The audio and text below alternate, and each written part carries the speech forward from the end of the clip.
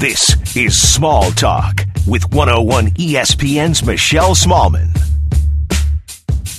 Hi there, and welcome into episode 17 of Small Talk. I'm your host, as always, Michelle Smallman. In the second half of the pod this week, I'm going to be joined by ESPN play-by-play broadcast extraordinaire John Boogshambi. We're going to ask him about his nickname, why he and Chris Singleton have fidget spinners in the booth during Sunday Night Baseball, and about the state of baseball when it comes to player individuality and marketing. He's got some interesting thoughts on that topic. But like we do every week, we need to bring in Tommy Freeze-Pops and do 3 random things. So, Tom, what's up? How you been? Hello. All right, we need to get rolling with 3 random things, and I am so excited / nervous about random thing number 1. And you, Tom, know where I'm going with this, but our listeners do not. So the guys, Tom and Steve, they make fun of me all the time about my love for St. Louis. They called me Midwest Michelle on the show. When we revealed our most annoying things about one another, both of them said my love for St. Louis is the most annoying thing about me, which, you know, I wear as a badge of honor. Thank you very much. However, breaking news, Tom is coming to St. Louis for a visit. I am. I'm finally going to see what the hype is all about. I'm going to see if you can live up to the hype on this. So here's the stressful part about this, because I'm not worried. I know I'm going to show you a great time. I have a loose agenda. You're going to hit all the hot spots. I'm going to be the ultimate tour guide. However, you're flying in, you land midday, so I only have a half a day and 1 night to show you around, and then I'm leaving to go out of town your second night here. So I have such a limited window to show you all the amazing things about St. Louis, and I don't know how we're going to cram them all into a half a day and 1 night, but I'm going to just do my best and show you the super highlights. Yeah, I mean, that's kind of your job, right? Because you've been talking this city up to me the entire time I've known you, and you talk such a big game. It's like, all right, well, now it's time to put your money where your mouth is, right? Because if you fail in the 12 or so hours that we're going to be together in the same city, it's going to reflect really poorly on you and your city. Really, oh my God! So you've kind of become like this beacon of the city. You know, you've become this figurehead of St. Louis to people from outside St. Louis, and now I'm gonna test the waters here. So this is my Super Bowl. Yeah, 1,000%. I mean, I'm excited to try the food. Honestly, that's kind of my biggest the thing that I'm looking forward to, because I always like trying the different delicacies of the city. So I expect to be brought to the finest, not the finest, but I would like to eat what you would think are the best St. Louis foods for every meal. And I want to see the sights. I want to have a good time. I want to be shown that the people live up to the hype. I want my vibes to be correct. I mean, there's a lot riding on your shoulders here.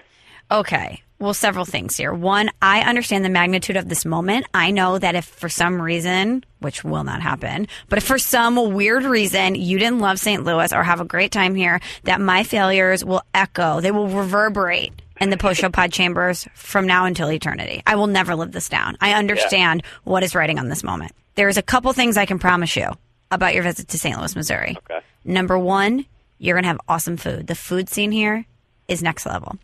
2, I can promise you're going to get some delicious beer. St. Louis, Missouri, known for their beer. Number 3, I can guarantee you're going to love the people. Everyone here, super friendly and nice. Not like your East Coast folk who, when I moved there, they warned me about the New England deep freeze. Not so friendly. A little icy up there. You're going to get a lot of friendly people. And number 4, I'm leaving town, but I'm making sure that you're not escaping St. Louis without going to a St. Louis Cardinals baseball game. And I can promise you it's going to be an awesome sports experience. Yeah, so I'm actually really excited about that, because obviously I've seen Busch Stadium on TV approximately 1,000 times. So, I know what the skyline looks like from a television screen, so now I'm excited to see that in person. Who do they have this weekend? The Giants. Okay, so there you go. That's a nice all-time brand. Cardinals Giants, nice little NL matchup. No, I'm excited to check out the city. I really am, because, yeah, like you said, I know how much this is like your Super Bowl right now. This is your World Series, if we want to give it a St. Louis theme.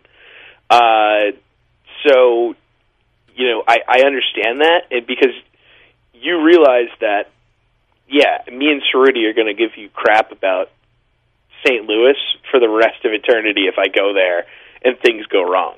Like, the margin of error here is very small. I will not fail, Tom.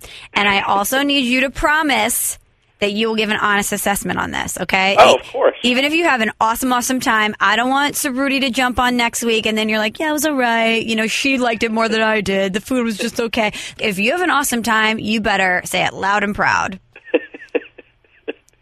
No, you know I'll give my honest opinion. If I enjoy it, I'll take that side. Like, even if it's the unpopular take in the room to say that St. Louis is cool, I'll say it. I don't care if it lives up to the expectations.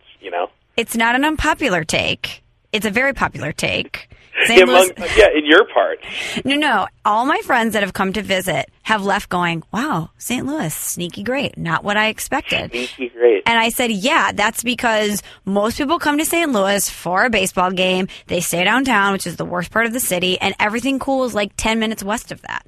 And you need a local to show you the haunts, to show you where to go. And so I'm going to be your ultimate tour guide. I'm so excited. And I have to tell you, I'm very excited for you to see a Cardinals game because the last group of people that I had visit me were some of my girlfriends who couldn't care less about sports. And I was so hyped to take them to a baseball game.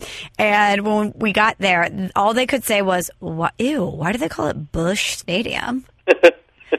I was like, oh my God. They didn't put two and two together there? I was like, you guys, Anheuser-Busch, like Bud Light, and this, and they were like, oh, okay, but like Busch Stadium? That sounds kind of gross. And so I know that you will actually soak in the sights. You'll have a lot of delicious snacks, delicious beer. You'll watch a contending team play. You'll appreciate the ambiance. You're going to give me the St. Louis Cardinals Busch Stadium review that I need, not my girlfriends who just focus on the name and their inappropriate version of it. Yeah, I'm excited. I really am. I'm always excited to check out a new place, and, this is a place that's been hyped to me the entire time I've known you. Like, I think within the first 10 minutes of meeting you, you just started hyping St. Louis. So, it's a long time in the making. So, I'm ready to go. What's the deal with St. Louis-style pizza? I've never had that or, never even heard you even really talk about it. That's something I'd like to try. Can I just throw that on your radar? Oh, really? Yeah. Because I wasn't even going to do that. Because I love pizza. So, okay, but I want to try the type of pizza. Okay, now I'm so stressed. You just threw a wrench into all of my plans, and here's why. Okay. So, this is a really delicate conversation. Uh-oh. Am I about to expose you right now? Oh, my God. Tom, you don't even know Pandora's box. You don't even know the Pandora's box that you just opened. Wow. Okay. Okay. So let me lay this out for you. Let me give you a little background, a little context. Unroll the dough. So St. Louis-style pizza is actually very controversial. I mean, you're coming from the East Coast, a nice hand-tossed crust. The sauce is a little sweet. You have your classic cheese. You fold it in half to eat it. It's dynamite, right? St. Louis-style pizza is cracker-thin crust, a different type of sauce, and then the cheese that they put on top is called Provel. It's like a hybrid cheese. And locals love it. People who come from out of town, typically not so much. Interesting. Okay. So, yeah, because, I know it's something that exists, but it's not something that's ever spoken about. There's a St. Louis-style pizza. That's just, one of the things that's always listed in the different styles of pizza. Yeah. But no one's ever oh, man, it's delicious. So I'm I want to try it. So the classic St. Louis-style pizza is a company here called Imo's, and they call it the Square Beyond Compare because, as I mentioned, it's a very thin crust, so you cut it in squares. You eat it in a square, not in your typical pizza slice type scenario. Jason Tatum, spokesperson for Imo's, so I didn't even put two and two together that you may enjoy trying that. But it's just... I'm taking you to get St. Louis-style barbecue, okay, which is, to me, criminally underrated, and I've had a lot of barbecue in my life. I'm taking you to get toasted ravioli. I know we had Salt and Smoke, a great barbecue joint here in St. Louis, ship us some burnt end toasted ravs to Bristol, but I need to get you the classic St. Louis-style toasted ravs. Yep. We're obviously going to hit up the craft beer situation here locally. Down. I haven't settled on where I'm going to take you for dinner yet. There's a couple places in the running. I haven't really settled on one yet because there's so many good options, to be honest with you. I was just kind of going to see where the day and night took us. There you go. But now that you want St. Louis-style pizza, see, this is the thing. You could have the best time, the best food, the best beer, the best sports experience. You love the people. You're like, ugh, St. Louis is the best. You could have that pizza and dislike it, and that could taint your entire experience. Or you could love it. It's just such a gamble. It's such a gamble. So what I'm gauging from you is that you don't really like St. Louis-style pizza. Incorrect. You're kind of avoiding that. You haven't said if you like it yet or not. I like it. I do like it. But it's one of those things where it's an acquired taste for me, right? I grew up eating St. Louis-style pizza, so it's something that I love and adore. So when you order a pizza from a pizza place in St. Louis, do you have to specify, don't give me that cracker, weird Provel shit? So it depends on where you're ordering from. There's obviously a ton of great pizza spots in St. Louis. Some that have deep dish, some have hand toss. You know, you have your typical St. Louis style pizza. But if you want St. Louis style pizza, there's really only a couple places you're going, Emo's included. So when you order an Emo's pizza, you're getting that crust. You know what you're in for. Gotcha. So I know we're really deep diving in on the pizza thing here, but like it's important. Pizza's great. So I'm from Rhode Island, as you know, and Rhode Island actually has a style of pizza. Really? Yes. Does it have clams on it or something? So no, it's interesting. It's just like cold bread, and it's cut into squares or rectangles, and it's marinara sauce on it, again, cold, and, you know, maybe just a little bit of seasoning, and that's it. And it's referred to in the New England region as Rhode Island pizza or party pizza or pizza strips. Those are like the three ways it's referred to, but it's really only sold in Rhode Island. And I love it. And my part of the family is really the only part of the family that lives in Rhode Island. Everyone else lives in Central Mass. So whenever we would come up to Central Mass for family parties, we would always bring in the tray of Rhode Island pizza, and it was very controversial to be like, oh my God, cold pizza, like that doesn't have cheese? What? I don't even understand this. But then like half the other part of the family would love it every single time, and it was like our go-to thing that we would bring.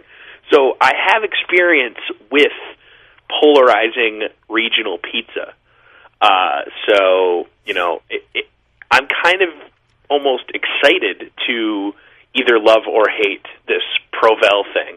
So, I mean, again, overall, just to put a bow on it, I'm excited to check out a new city. I know I said that already, but I'm really excited. I have faith in you, Michelle. I really do, because you ride hard for St. Louis, and I can't see you not going all out here, because you have a finite amount of time to show me a good time, and I think you're up for the challenge. I really do. I am, and thank you for revealing that about Rhode Island pizza, because TBH, to be honest, sounds pretty gross. So now I know if you like cold, cheeseless pizza, I mean, St. Louis style pizza is going to be a slam dunk, let's be honest. Okay, I don't know. I guess I didn't do a good job making it sound appetizing. No, it sounds disgusting. Hopefully some of our listeners have had it, because it's really good. It's so good.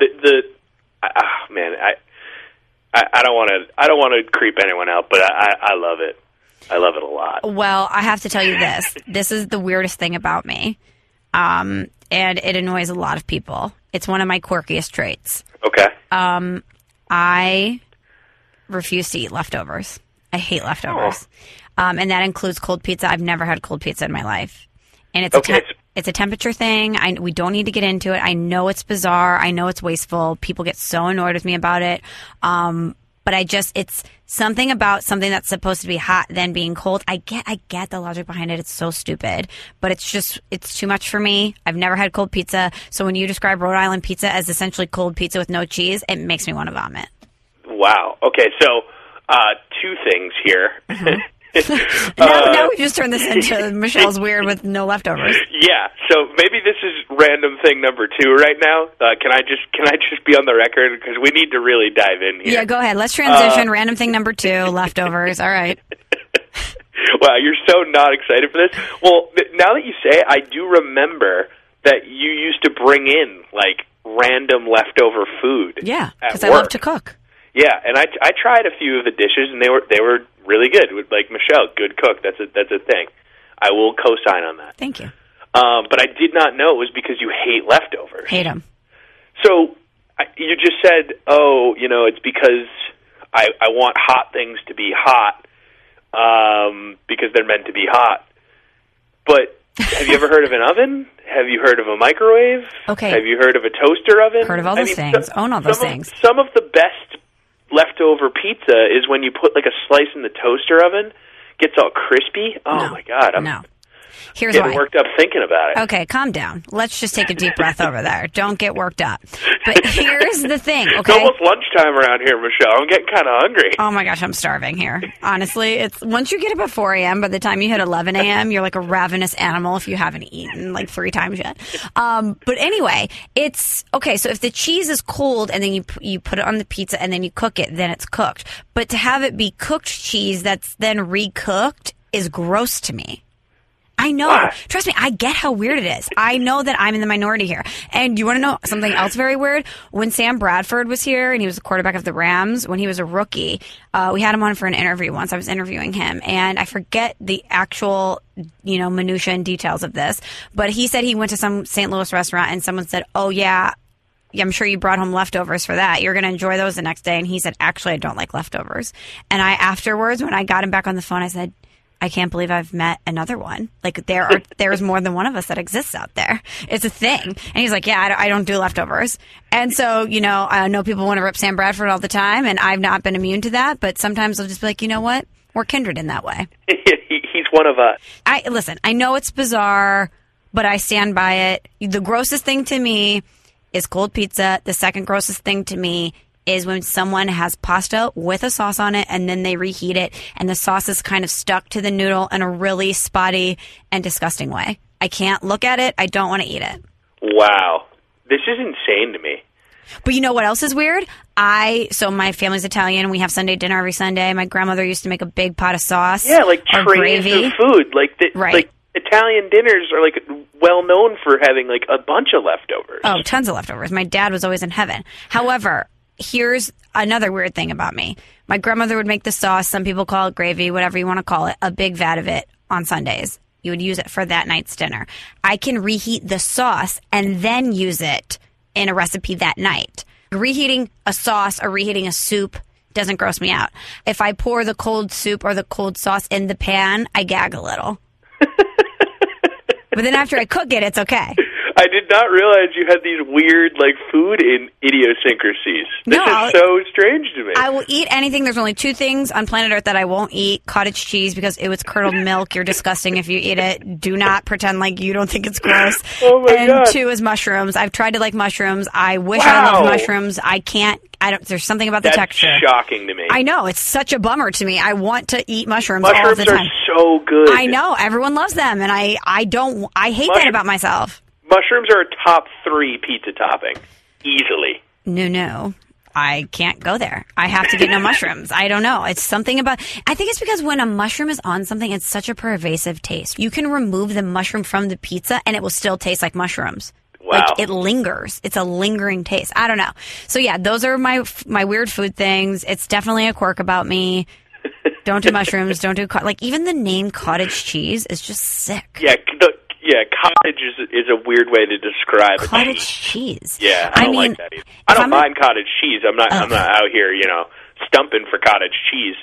But it's not an appetizing name for food. I'll give you that. But honestly, if I go to brunch and someone's like, "Oh, I'll take the cottage cheese in a melon bowl or something," I'm like, "Do not sit by me."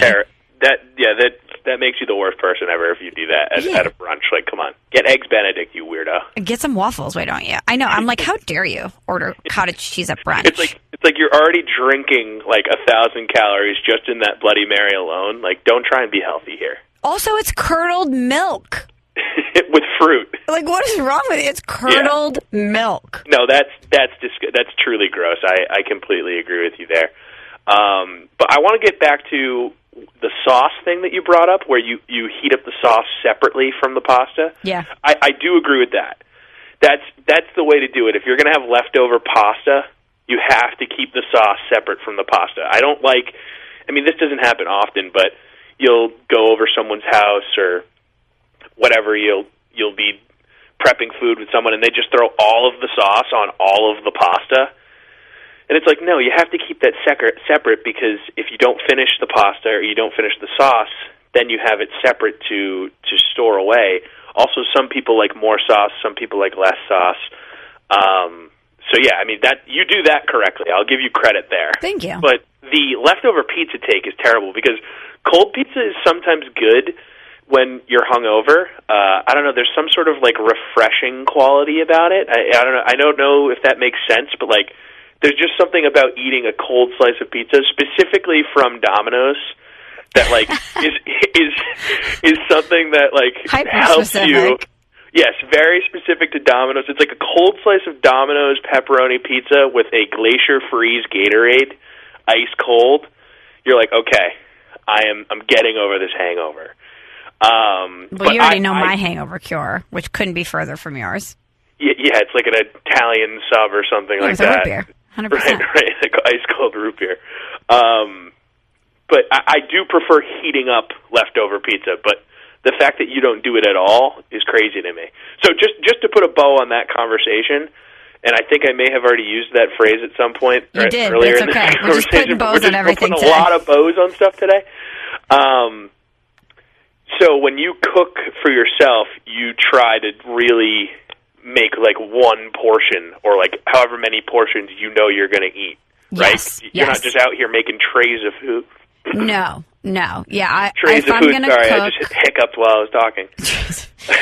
I'm getting really worked up on this. No, like last night I made a sweet potato with... a sweet potato. Well, yeah, I cooked the sweet potato and then I sauteed some onion, garlic, spinach, sun-dried tomatoes, a little salt, pepper. Then you put that in the potato, put some goat cheese on top, you're good to go. But that's, you're cooking, but it's for one. Okay, you know what? Something just popped in my head, and we're just going to go there. Okay. What about meal prepping? I feel like you would be the type of person that would really love to, like, do the thing where on Sunday night they make all of their lunches for, like, the week in the organized containers in their fridge. Like, my roommates love doing it. They, like, make a whole activity out of it where they all meal prep at the same time. Not something I love bonding over with my roommates. But in my eyes, if you're doing all that meal prep, that's the same. You're essentially just making all the food and then immediately making it leftovers by putting it in your fridge and letting it sit there all week. Yeah, your girl does not meal prep. Okay, good. I was going to say, because that wouldn't fall in line with your take on leftovers here. Here's what I will do, though, however. Okay, if I'm going to make a dish, right? Okay. And let's say I want to make it 2-3 days in a row. And it requires onions or peppers or cucumbers, something that I can remain cold. I will chop it up ahead of time. For instance, last night when I'm making my little sweet potato, I had already chopped up the onion and put it in different little Tupperwares in my fridge. So you could just throw in the onion, throw in the garlic, saute it up, you're good to go. So I'm not chopping every night per se. Like the first night that I chopped the onion, I just chopped the whole thing. Interesting. So the onion's semi-leftover. I hate to put that in your head, but, like, you are kind of eating leftovers. Listen, I'm not anti... It's just a temperature thing, Tom. It's just like an onion can remain cold. It's fine until you heat it up. But then it's not like I can't take the heated up onion and go back. Once something is hot the first time, you can't then... You have to eat it then. You can't let it get cold and then go back to hot. Unless it's a sauce or a soup, correct. Which, like I said, when I dump it in the pot, it makes me gag a little. It's the coldness. It's the noise it makes as it hits the pan. The noise is disgusting. I will give you that. When you're pouring like a cold pea soup into a pan, it's disgusting. It's like, oh yeah, that's pretty gross. But then you eat it and you're like, tasty. I mean, who eats pea soup? What are you doing? Cold pizza with no cheese, pea soup? What are you eating out there? Like split pea soup is delicious. You get some ham in there. Oh, that's good stuff. They used to have a really good one at ESPN, actually. I wouldn't know. I did not go to the soup counter at ESPN. Oh, the soups were really good at ESPN. I frequented the soups. Really? Frequented? Yes, I frequented the soup. Really good. You get a lot of bang for your buck on the soup prices. One of the Frankel twins turned me on to that. Shout out to the Frankels. Shout out Frankels. No, I was a salad bar girl, shocking, or I would go with Cerruti and we would get grilled chicken wraps. Yeah, no, I mean, look, I was an every station guy. I mean, I was a 5-tool player down there. Don't get me wrong, but the soups were a good value. Good also, value play. Speaking of the calf, I'm going back to ESPN in a few weeks. I'm going to do the show there for 2 days leading up to Cerruti's wedding. Yep. And I'm kind of excited to go back to the calf. I was sitting there last night making a list of people I need to email so I can get on their schedules early, because you know how it is when... Yeah, you got to go see people, and people are busy, blah, blah, blah. Right, so I want to get on the calendars, and then I thought, my show's over at 11 o'clock Eastern, which means I can make 11 o'clock lunch with Cerruti and Bubba and company. Yeah, look, I'm kind of jealous. So, I don't think that you should rub that in. I'm, really jealous. Oh, I'm sorry. But then I thought, I wonder if there's been any calf developments. Do they have new stations? What are the specials come fall? What are that's a good, and you're going to be there on a Thursday, so you know what that means. Oh, Taco Thursday. What? I didn't even think of that. I'm going to send you a photo. I'm so sorry in advance for what's about to happen that day. That's not cool.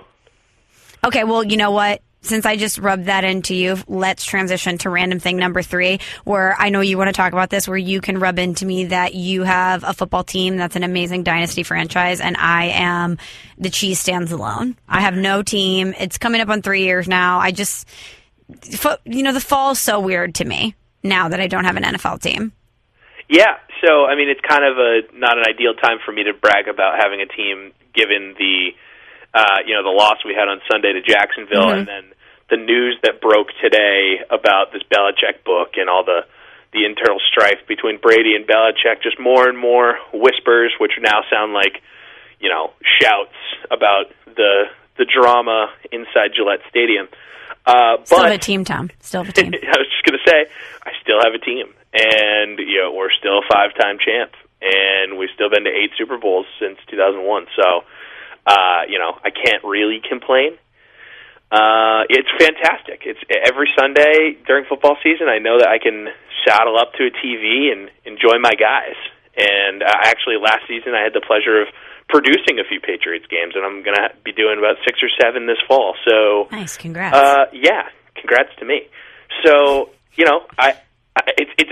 it's a huge part of my life, and we've talked about it before. It's something that you don't have anymore. But what I'm curious is, you were on the search for a new team for a while, and I just haven't heard a lot about that in a while from you. Did you give up, or are you still kind of sneaky looking around? Right. Are you swiping right on any teams? Are you swiping left? I know that you were flirting a little bit with the Dolphins for a while. I think, was when I worked on Izzy and George with you. Yeah, George and Izzy. Yeah, there was some mutual, eye movement between me and the Dolphins.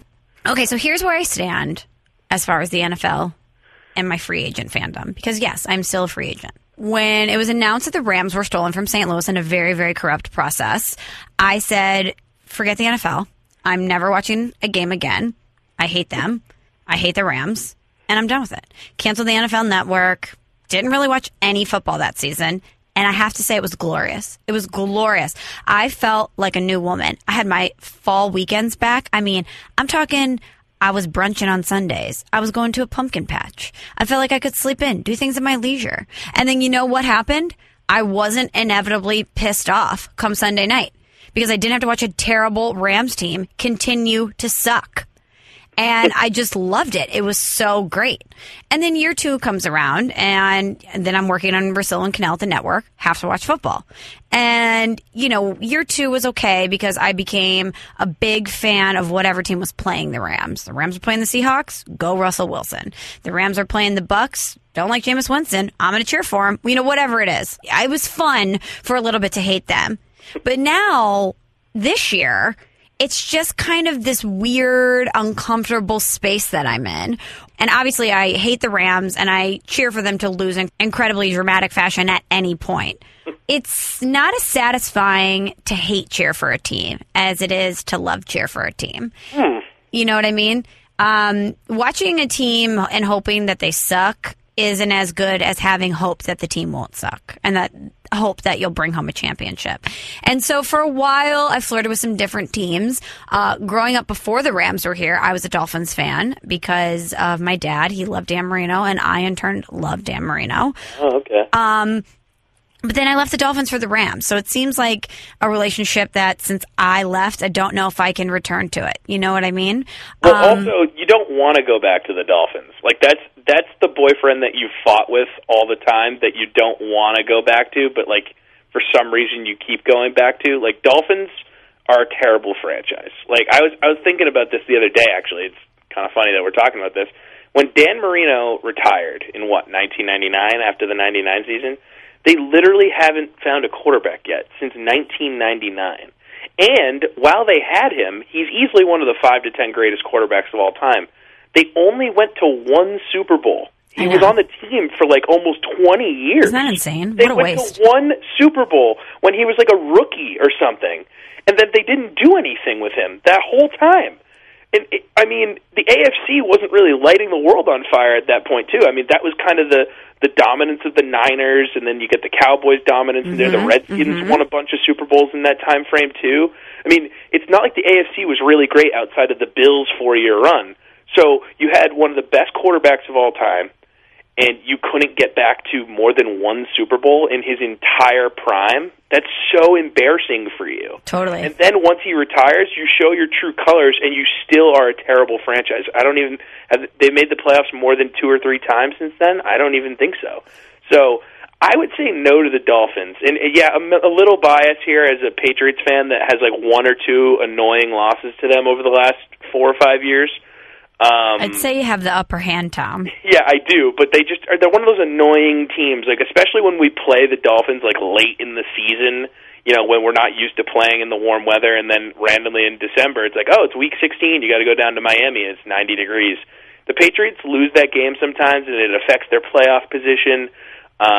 So yeah, I'm obviously coming from a biased place, but I don't know, I think I kind of just laid out a pretty, flawless argument for why you should not get with the Dolphins. All right, I'll consider it. I appreciate your points. I really, really do. So the other 2 teams that I was kind of eyeing / flirting with were the Chicago Bears and the Green Bay Packers, and here's why. Okay. Bears, obviously, from Illinois. I went to Illinois. The colors there are orange and blue. The Bears are orange and blue. I already have the wardrobe. I also have been to a Bears game, and it's an awesome time. They're they're an iconic franchise, Monsters of the Midway. I think it's a team that's trending up, so you can get in on the bandwagon now before they get good. I don't know. There's just a lot. All my friends are Bears fans, so it'd be fun to and all of my friends, too, are Cubs fans, so it'd be fun to have an actual team that we root for together. That would be cool.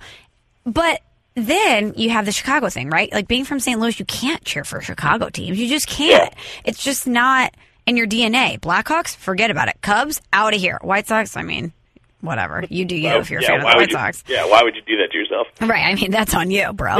But I just, it just feels wrong to say, oh, I'm a Cardinals, Blues, and Bears fan. I don't know. Yeah, that sounds like the New England person that likes the Mets instead of the Red Sox, or likes the Giants instead of the Patriots. It's like, really, dude?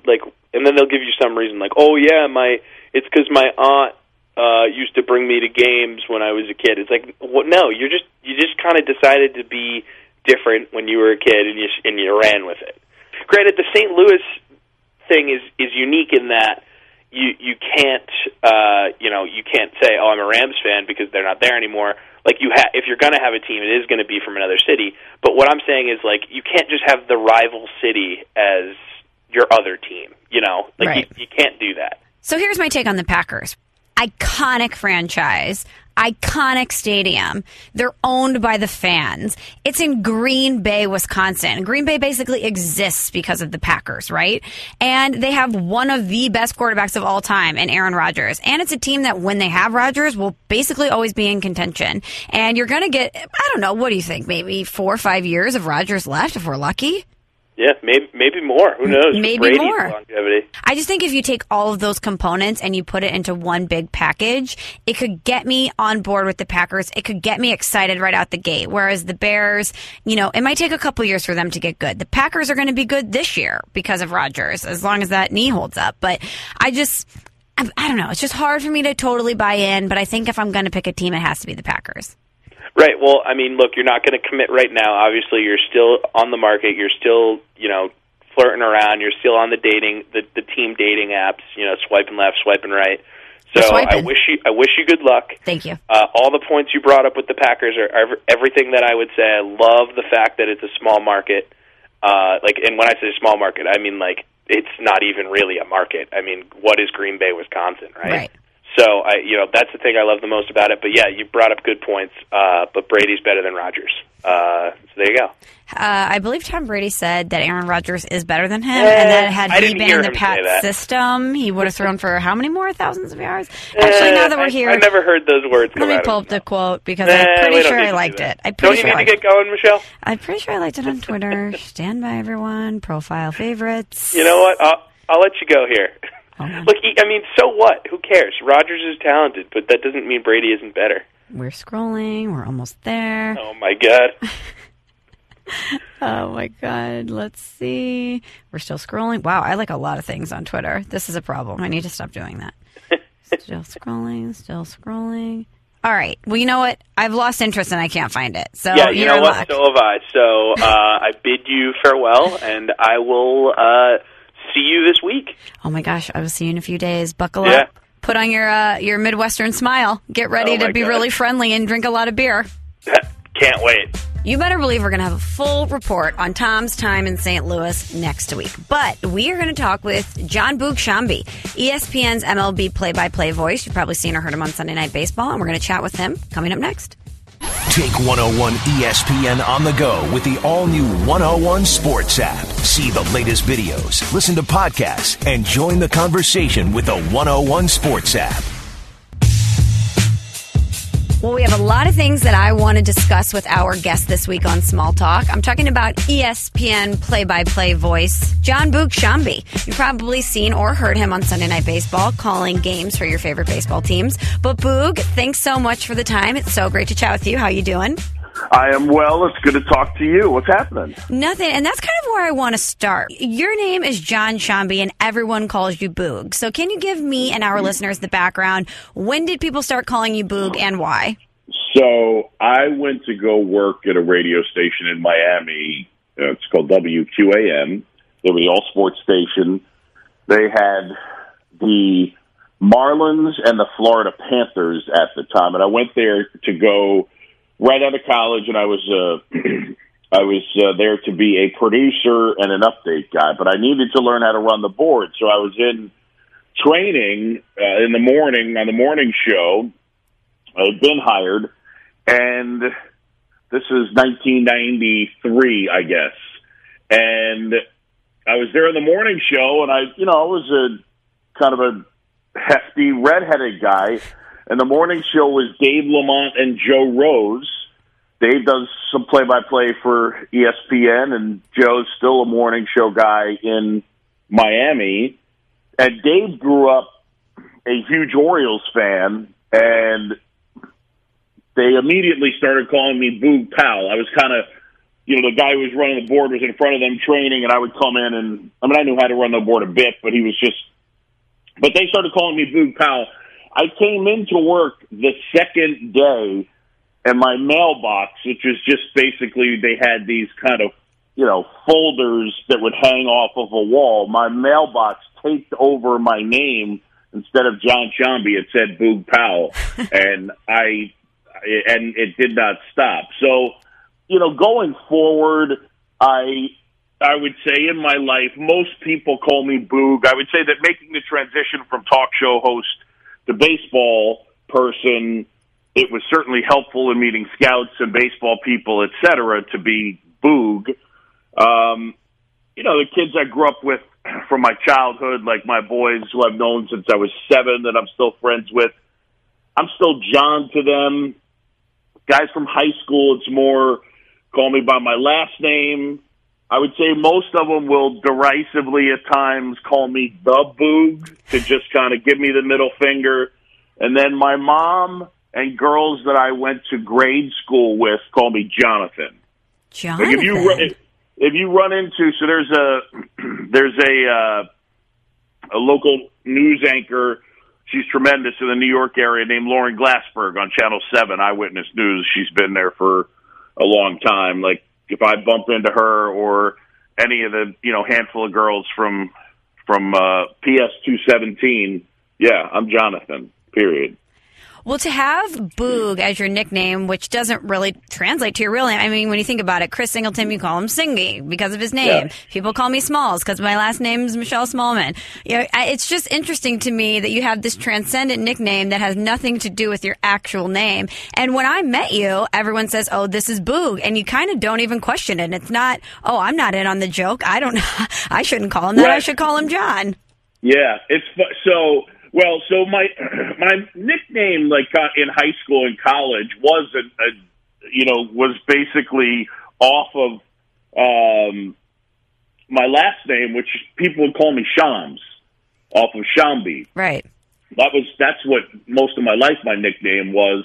As far as Boog, I never introduced myself that way because I would say 90% of the time people don't understand, and I don't feel like explaining it. You know what I mean? Like, so the way I do it is like, you'll figure it out, and everybody will, you'll figure it out. It'll be fine.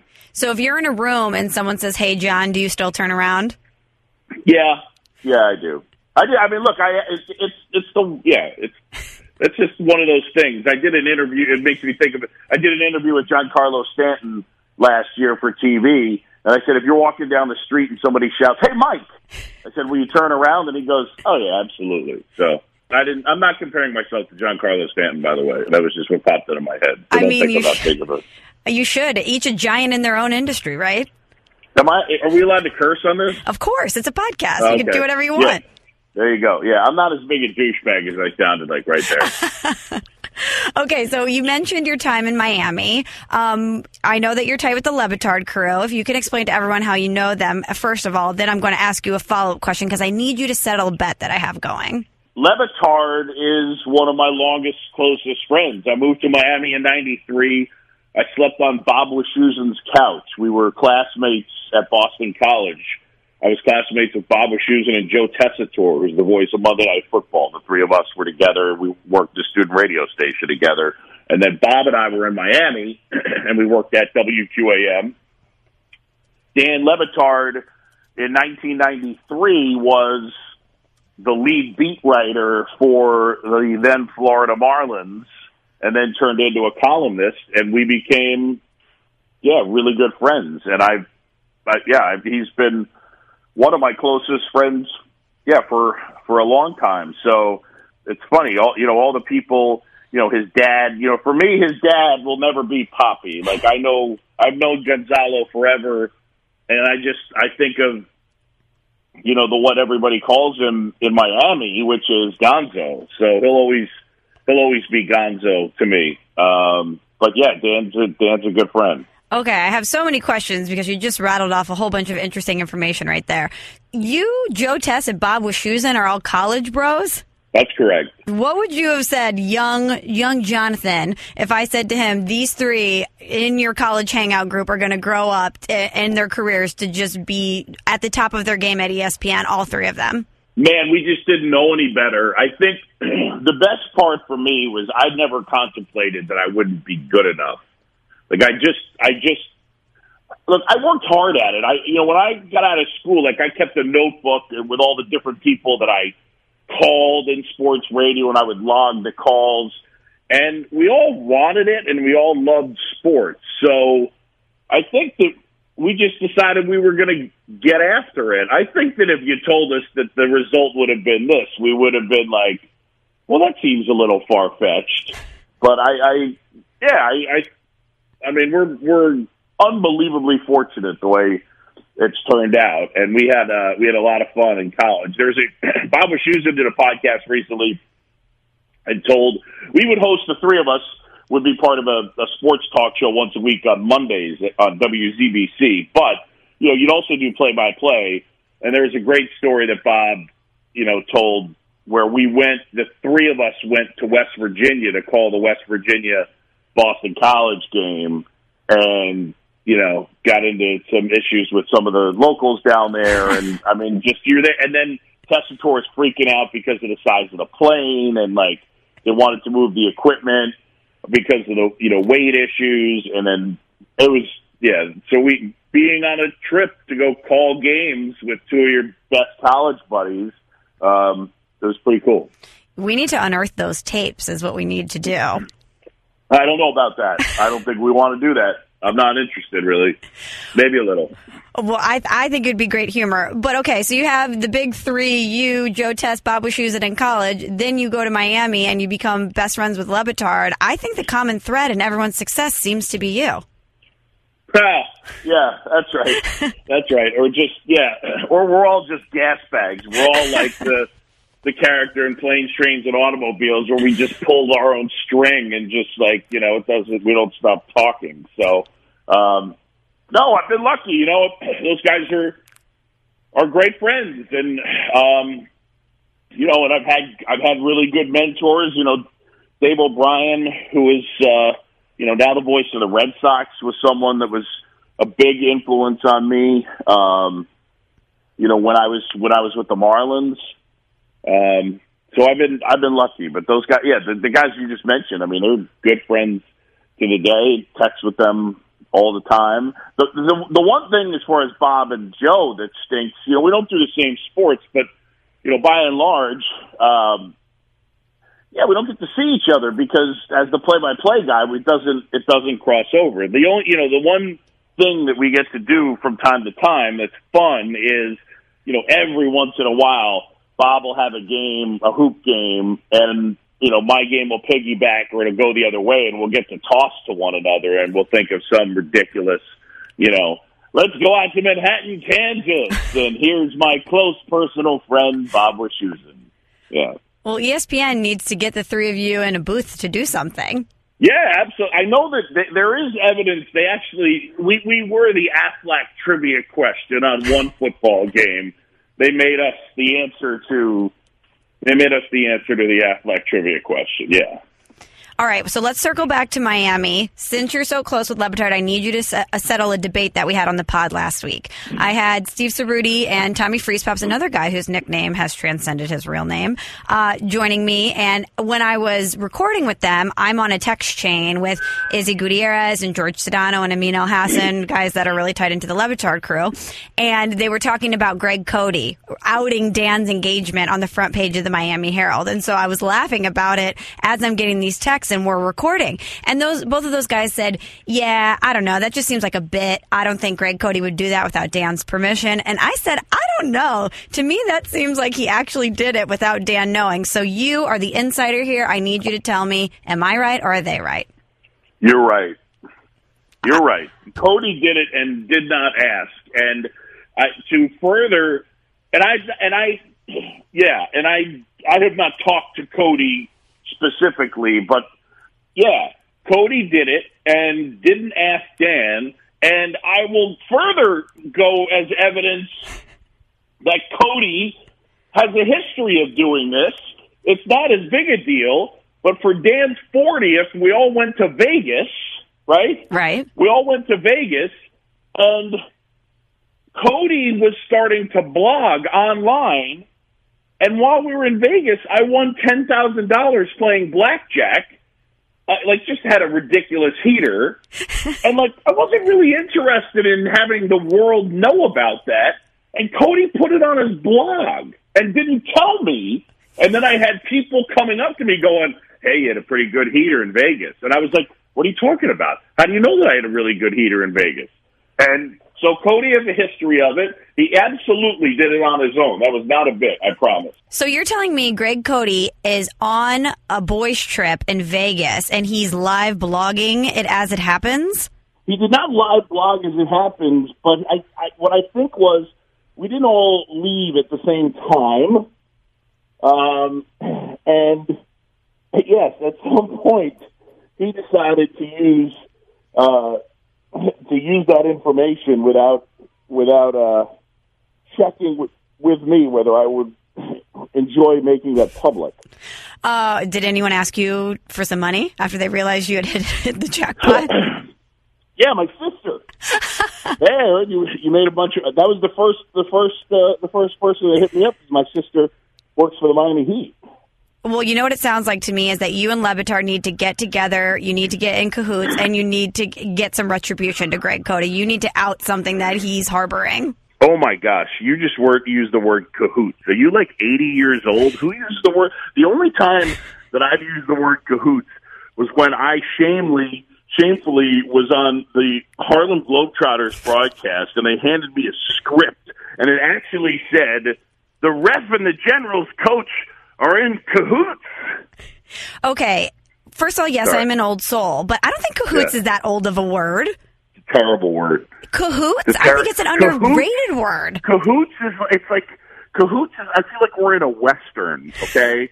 And like, yeah, you know, we're in like a Western, and we're hatching a plan together, right? That's how I see it.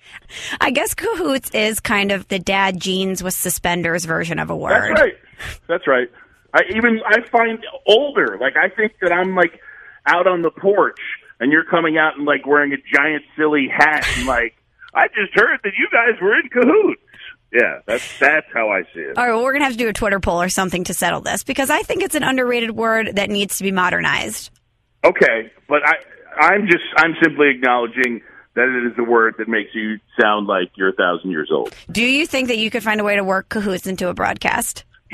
Sunday night, you tell me, or Tuesday on TV. You make the choice.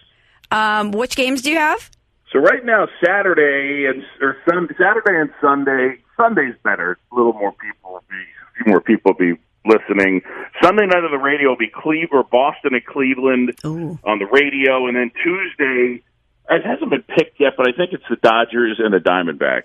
Okay, let's go with Sunday, because that is going to be an interesting matchup, and we'll see if you can work cahoots effectively into a broadcast, and I think you may actually enjoy it. Oh, I'm going to enjoy it. I absolutely will enjoy it. That's right, and Singy will participate as well. Yeah, we'll figure it out. All right, awesome. Okay, well, speaking of that, every time I talk to you or I see you on Twitter, you're all over the place. How many times are you on a plane a week? It just seems like every other day you're in a different location, and I don't know how you keep up with your own travel schedule. So my standard schedule is leave Friday. This time of year they change games with Monday nights. Normally, TV-wise, our schedule is Sunday nights, Monday nights, Wednesday nights. Those are the 3 TV games that our company does. And then radio, we always do Saturday and Sunday on ESPN Radio in the same city. But at this time of year, it gets a little crazy. So I am at home right now on whatever day of the week this is.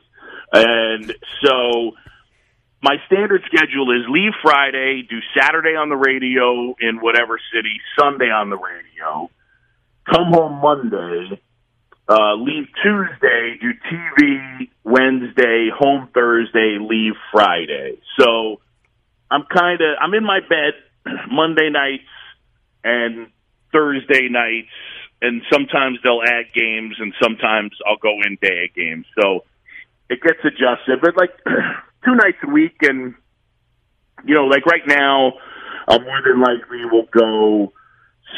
So my game Saturday is in Cleveland. It's a night game. I'm not going to go Friday night. I'll go Saturday morning. I'll go Monday morning from Cleveland to Phoenix, do TV Tuesday and Wednesday. Thursday, I'll fly to Chicago. I'll do TV Friday for the Cubs and radio Saturday, Sunday to finish the season. I'll come home, and then I'll start by doing the AL wild card in right now New York. But if the A's make a furious run Wednesday, I'll fly back out to Oakland. I'm stressed out just hearing you lay all that out. I don't really know how you handle it. So you're just kind of the carry-on guy. I'm assuming it's quick stints of packing. It depends. Like when I'm going on this trip for 10 days, I'm not lugging that stuff around. So, I have pretty good. My Delta status is pretty good. My Delta status is kind of, coming to America, they throw rose petals at my feet type stuff. Like I've done. Must be nice. That's right. Yeah, that's right. I said it. No, so I'm not lugging stuff around and worrying about that. You know, if I'm going to be on the road from Saturday morning to a week from Monday, yeah, we're going to check. But on my standard trips, you know, the 4-day trips, 5-day trips, yeah, I'm carrying on. The challenge is that when it's all radio, it's easy to carry on. You can stuff it into a nice carry-on bag. But then when we have to start mixing suits into the mix when it's TV radio combo trip, then it starts to usually be 2 bags, blah, blah, blah. So that's what we have. And at this point, it's just kind of, yeah, it is what it is. I mean, there are times when it's hard, but it's still, once I'm facing the field or the camera or whatever, or the court, I'm good. And I work with great people. I get to work with, you mentioned Singy, Chris Singleton, who I've been working with since 2011. Wow. And it is to work with, you know what it's like when you're, no matter what in this industry, you know, you can be up in people's spaces, man, for an extended period. And then when you're traveling together and when you like the person and when they never get on your nerves and hopefully you don't get on theirs, it's just such a blessing. So my time around Chris and Justin Ware, I look forward to. And similarly on the TV side, my producer-director, Jeff Define and Jimmy Platt, they're magnificent. I get to work with Rick Sutcliffe, who's a good buddy and easy and fun and always having a good day. Same thing with David Roth. So I'm really lucky that the people that I work with are, yeah, just gems, man.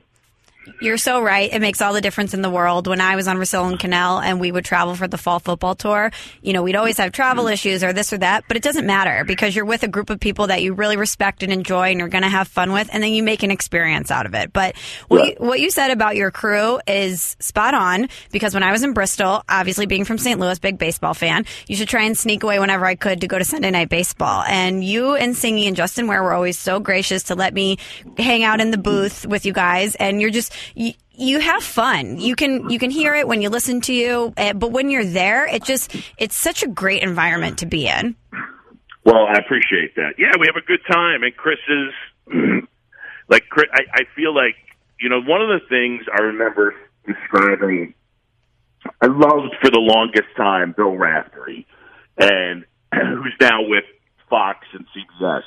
But every year that I came to ESPN, I would ask to do a couple of games with Raph just because it was such a thrill. But the thing that I would always say that about broadcasting with Raph is I feel like you could hear the smile on his face, and I want that to come across in our broadcast. And I think we accomplish it most of the time, that you can hear the smile on our face, that Chris and I are constantly playing.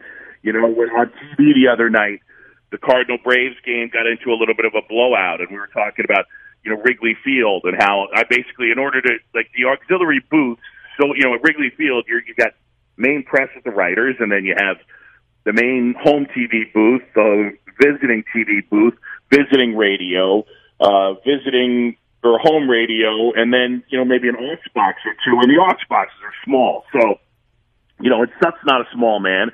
I basically have to fast for 3 days in order to get in there.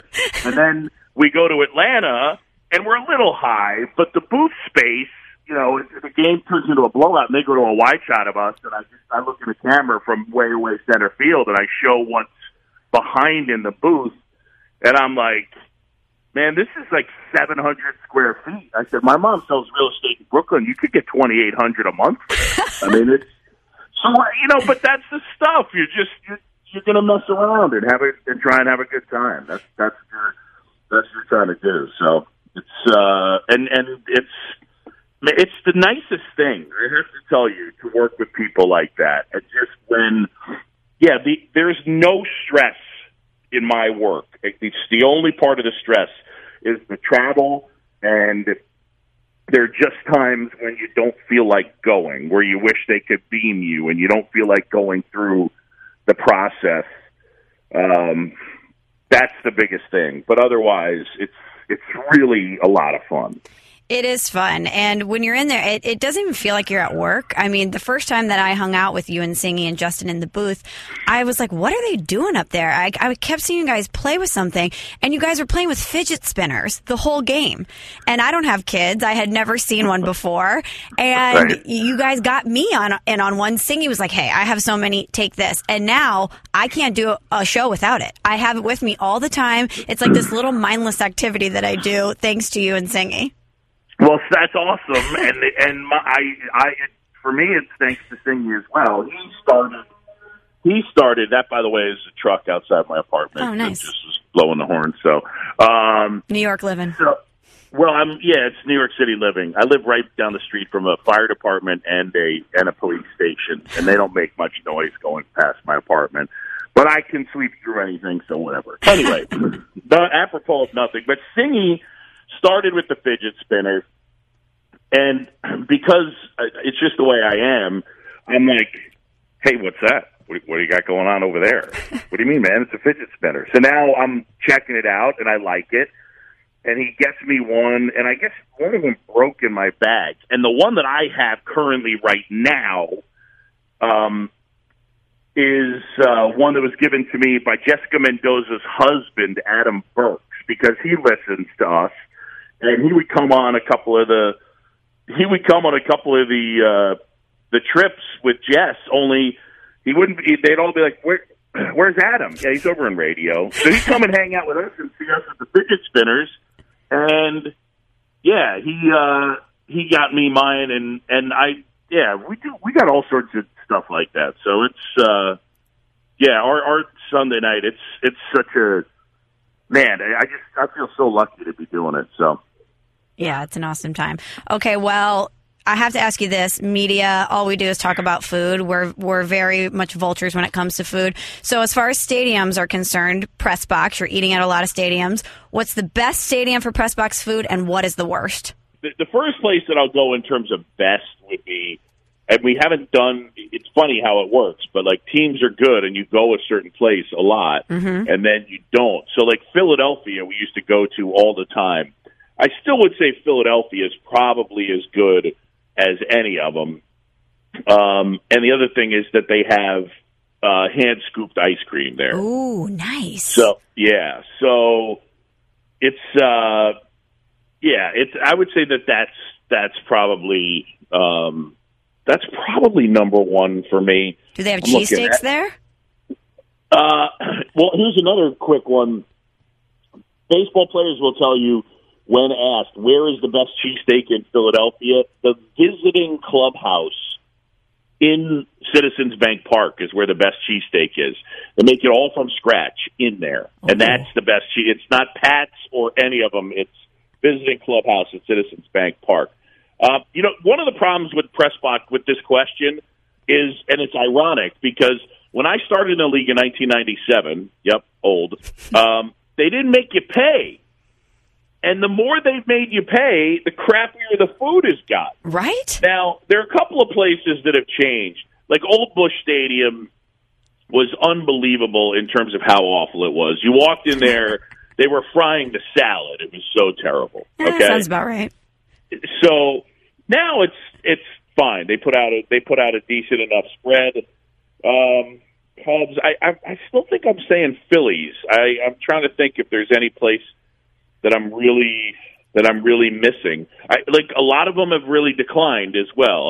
The Yankees put out a pretty good spread, but I would say that the Phillies because of the ice cream, and I think that most of us fat media members would say Philly because of the ice cream, and Frank, who serves the ice cream. Okay, well, before I let you go, I have to ask you one serious question. I know.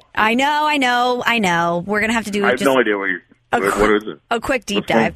So as someone who loves baseball, one of the most frustrating things to me about baseball that's kind of developed over the past couple years is how we've seen the NBA and the NFL to another extent just really allow players to show their personality. There's definitely a superstar factor in those leagues. Whereas in baseball, you have all these unbelievable players, the Mike Trouts and the Bryce Harpers of the world. But for some reason, they can't be that transcendent superstar where they they cross all these different platforms. And I don't know why that is. And I wonder if you, someone who spends a lot of time in the game, has a little bit of insight into why baseball hasn't been able to capitalize and market player personalities the way other leagues have.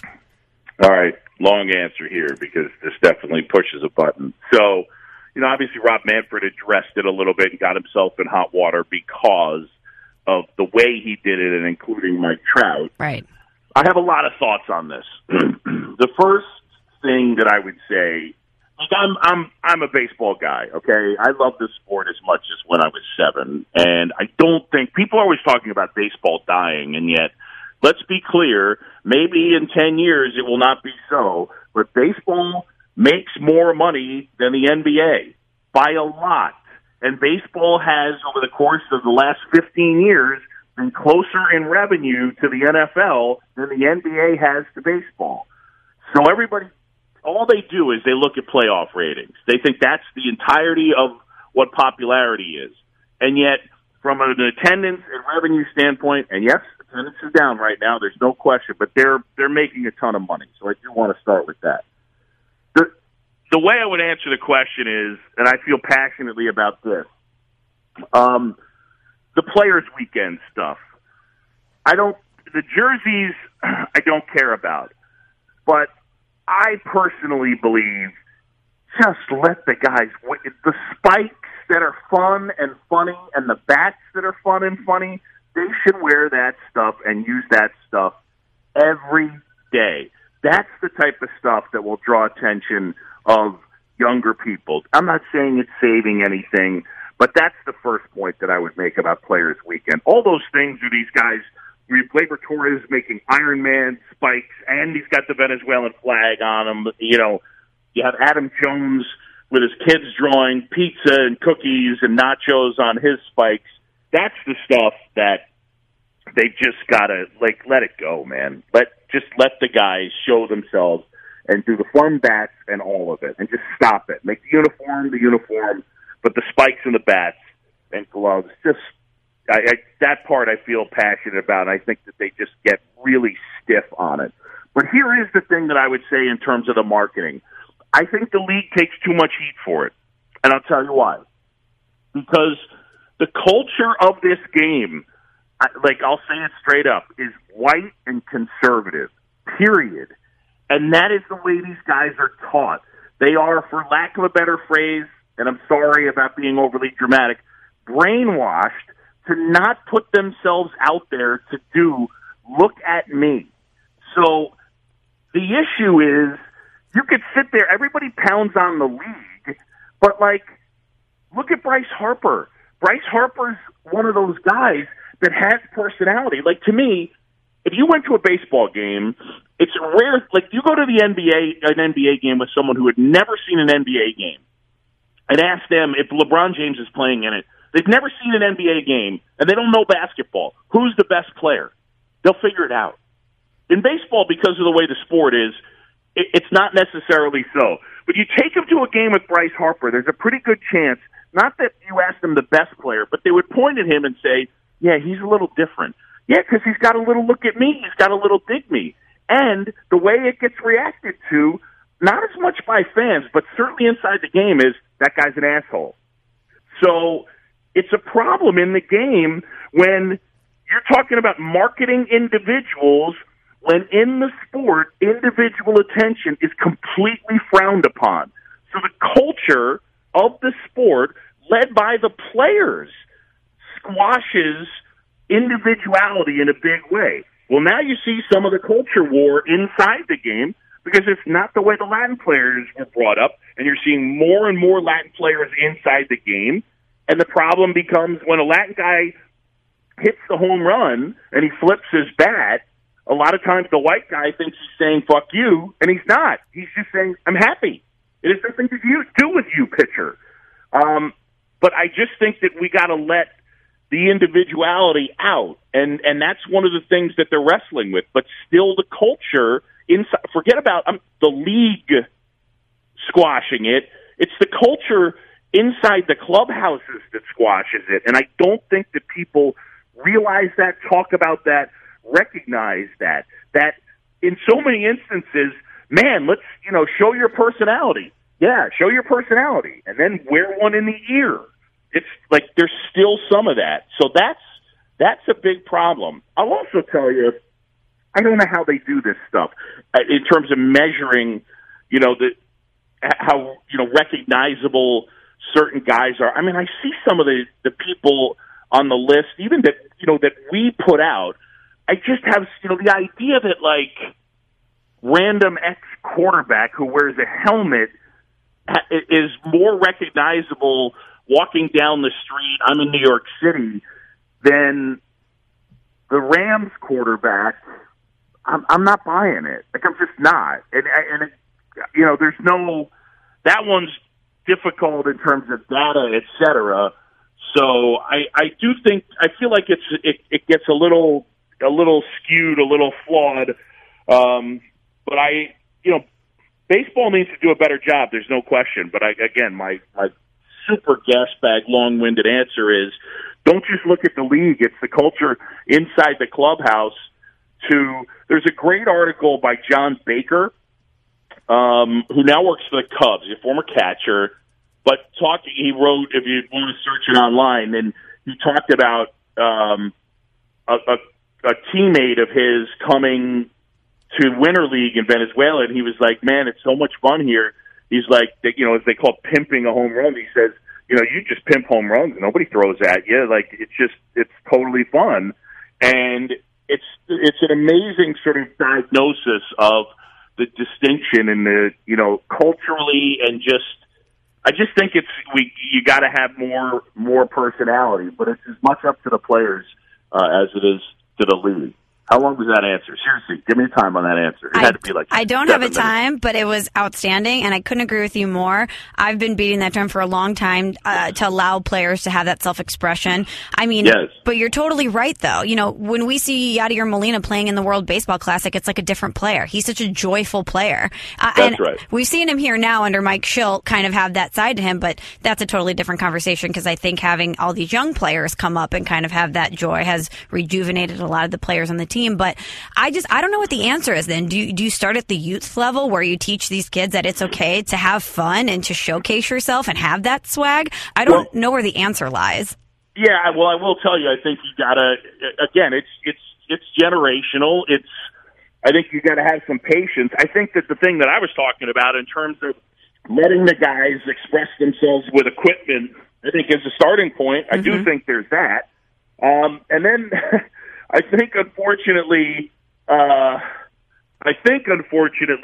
it just takes some patience. You know what I'm saying? Like, it just for that culture to change and kind of die out. Not to be, too dramatic, but I think they're filming a movie on my block. I'm just looking out the window.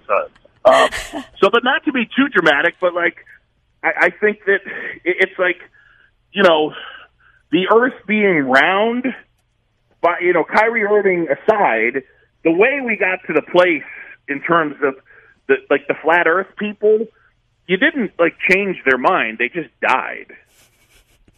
That's really what. So, it's just generational. It's just the people more and more that want to, stick one in the ear hole of the guy that flips his bat. They will be leaving the game, sure, and hopefully be replaced by people who are just thinking, I guess I better get them out next time. Either that, or we just need the league and the players to get in cahoots together and say, hey, we're going to allow self-expression. You're so delighted with yourself. I couldn't even get it out. I couldn't even get it out. I was so pleased that I was able to circle back to that. All right, here's what you got to do, though. So on Friday, I don't know when this is going up, but what you got to do on Friday is, okay, so on Friday, though, you got on your show, you just pick it. Like, you don't even have to, you could just do it live on the show. But you picked the inning on Sunday night that I will say it, and, I'll be your monkey, and I'll just do it. So you just tell me what inning you say to your listeners, I've decided Boog is going to use cahoots in a sentence on, the fourth, the fifth, whatever. But you just got to tell me, and Siggy and I will pull it off. Sunday Night Baseball. The game, by the way, is special time 7 Eastern. 7 Eastern on ESPN Radio Sunday night. Red Sox and Indians. Oh, well, we will be plugging it a lot because I know people will be listening for this. But Boog, thank you so much for doing this. It was so great to chat with you. You bet. Thanks again to Boog Sciambi and Tommy Freeze Pops for the time. Love those two guys. Always great catching up with them. All right, let's run through some reviews, shall we? Quickly. This one is from Rye Guy 31392. 5 stars. Enticing and intoxicating. The broadcast of the century. Clever and witty. From the New York Times. That's really good. Thanks to Rye Guy for the review. We also have this one. Title is, It's Like I Almost Have Friends. Following the darkness that was the end of the Russillo era has risen the phoenix of new life. The OG Post Show pod crew, hosted by Midwest Michelle and sometimes European Michelle, is an absolute gem. So happy to have this back in my pod rotation. That's from Alex D. in Boston.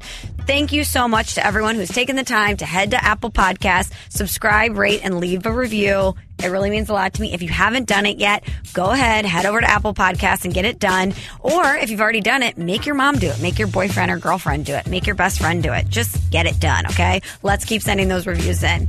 We're going to have a full post-show pod breakdown of Tom's visit to St. Louis next week. So if you hate St. Louis, don't tune in. If you hate St. Louis, do tune in.